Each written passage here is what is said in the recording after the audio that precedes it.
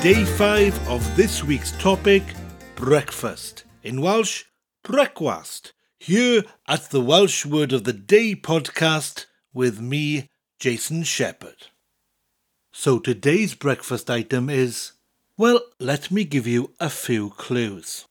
It's served in a bowl, usually with milk, sugar, sometimes raisins, and it's always served hot. Yep, you've got it. It's porridge. And porridge in Welsh is ywd. Ywd.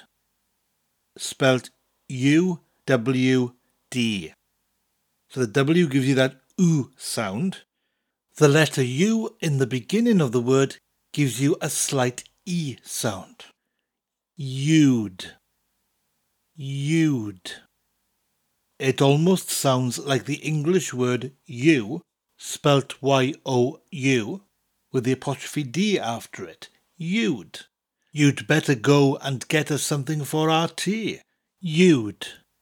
Before I go today, I need to give you a little sentence, a little phrase, if you would, using the word ywd.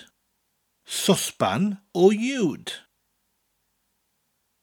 A saucepan of porridge. Saucepan or ywd?